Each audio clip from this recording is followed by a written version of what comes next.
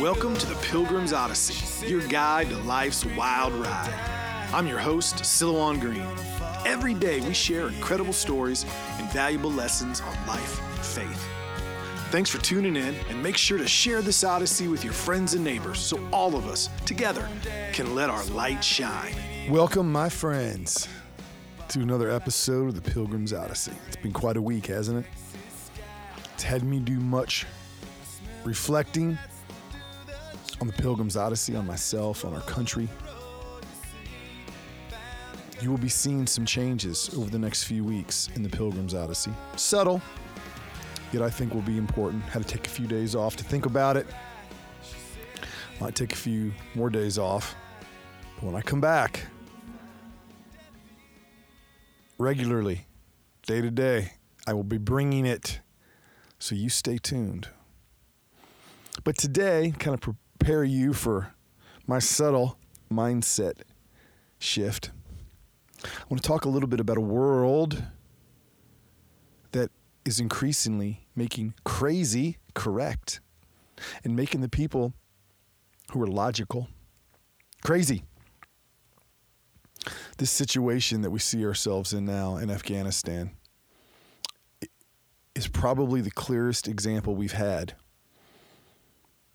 of the leaders and the pundits that so many of us put their faith in, how they really think, how they really see the world, where their priorities really are. Now think about what happened. Probably, I am sure, for political reasons, also for sure for people making decisions, most of whom, their education was in the Ivy League. It wasn't in the streets. It wasn't hard scrabble. It wasn't in the military. It was a bunch of theory. People like that freshman philosophy teacher that wants to convince you the sky's not really blue. That's just how you perceive it and what you call it. That kind of ridiculousness. Think about what they did. Before they evacuated U.S. citizens and the friends in Afghanistan who helped us fight that war against the Taliban and Al-Qaeda, before they did that, we closed the best airbase suited to actually evacuate them. And then we pulled our military out of the country. The State Department this morning said there are 15,000 Americans outside the security of the airport where Biden, after he pulled them out, sent back all the troops. Now, first of all, do I believe them that there's only 15,000? No, because there's no reason to believe them. But they basically told those 15,000 people, we're not going to come get you. You're going to have to get to the airport and yourself. An airport, by the way, where thousands of Afghanistan people are at the gates that you would have to get through to get to the gate. And we basically told those Americans, State Department, we are counting on the goodwill of the Taliban to get you there. I'm sure whoever thought that was a good thing to say is also the same person that we should be teaching, critical race theory to the Taliban and wokeness to the Afghanistani people, and that's the secret to everything. What is going to happen to some of those Americans, especially the ones who have dual citizenship, the people that are American citizens and Afghanistan citizens? I heard one on the radio. It was heartbreaking. He's like, how do I get my kids through that crowd? How do I get my kids through the Taliban checkpoint? And there's somebody in Washington right now sucking on a Perrier in a suit going, I don't know. Didn't see it coming. And you know what? They don't care because they're going to get in their car and they're going to drive to their Arlington, Virginia home. And they're going to look at their diploma on the wall and they're going to think about how smart they are. And they're going to live there in their bubble. And they're going to continue to make idiotic decisions like that, because guess what? That's not the only idiotic thing we do. It's just in your face. It is a decision informed by lobbyists and politicians that all they care about is getting elected. It's in your face, throwing in your face, throwing away the effort and the lives that we lost over the last 20 years with the blink of the fingers. It's in your face what they're doing. But what are the consequences on our country and all the other things we do? They're a little more subtle. They don't make the decision and then somebody dies tomorrow. They just make our country a little bit less free. Really get your head wrapped around this. Look it up. Our politicians, those congressmen, those senators who write the bills, do not write them. They don't write them. They don't even read them. They literally are written by lobbyists, by 27-year-old staff members, influenced by lobbyists at parties. That is a fact. That is not a political position. That is not a Democratic fact. That is not a Republican fact. That's not, it is a fact of all of them. You think one member of Congress read the $1.2 trillion bill they just passed? You think one of them read the whole thing? You think any of them have read the whole $3.5 trillion bill that's up for discussion? No.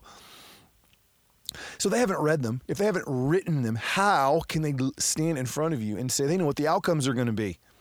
There's only one outcome that we know of. They get more power, they spend more money, and things get bigger. That is it. And it's not just the politicians, it's the whole media, it's the whole narrative, it's social media, it's all of it. Look at studies. A study just came out that people, the education level, with the most questions about the COVID vaccine were PhDs. Healthcare workers in many hospitals have some of the lowest rate of getting vaccinated than anybody.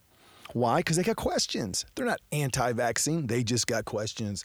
They got questions about the study. They got questions about the efficacy. They got questions about the need to do it if you've already had COVID. Yet, if you and I ask the same questions, we're crazy.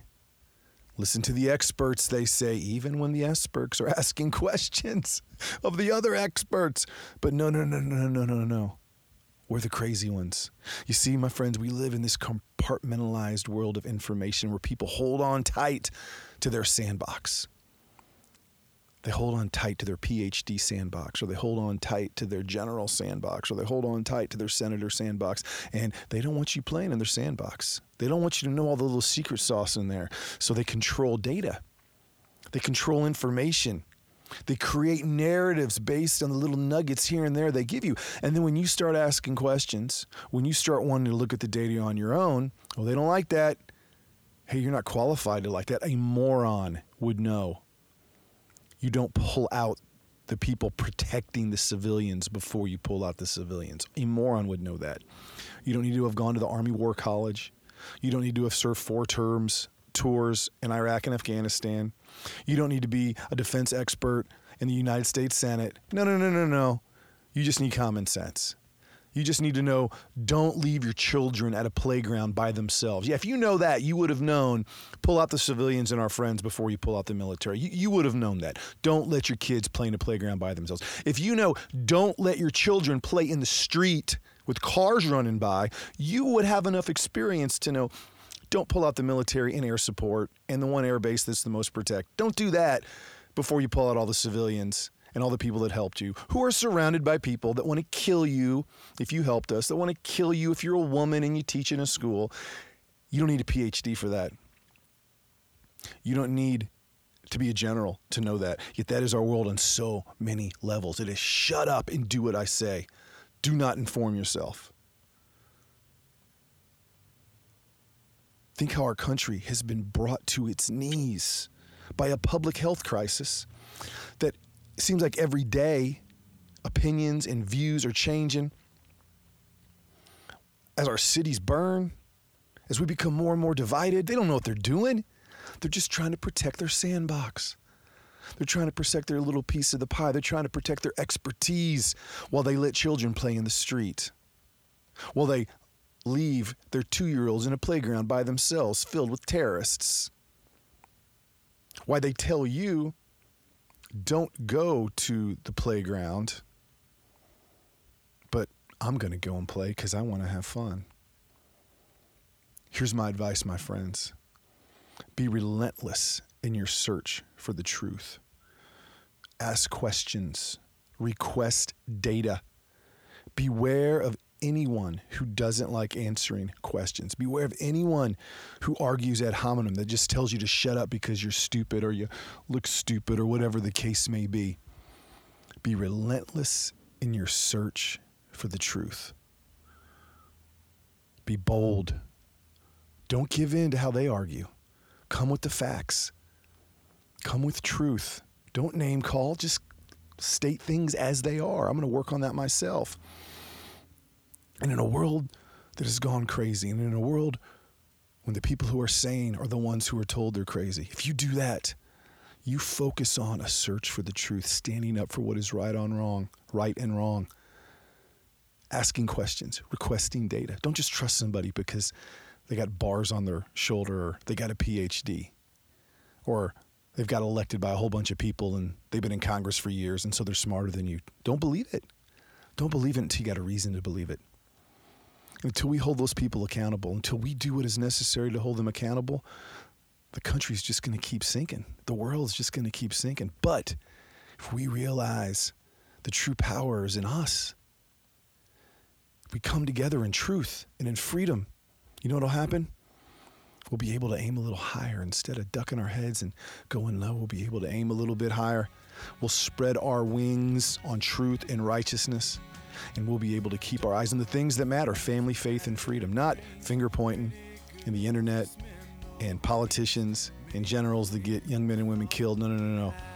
We'll be able to keep our eyes on the things that matter: family, faith, freedom. Until next time, my friends. As always, I'm your host, Silouan. Together, may we find peace. You've been listening to The Pilgrim's Odyssey. Make sure you comment, share, and like this podcast so all of us together can let our light shine. For books, videos, and more content from me, your host, please visit Silouan.com. That is Silouan, Silouan.com. Until your next visit on The Pilgrim's Odyssey, I'm your guide on life's wild ride, Silouan Green.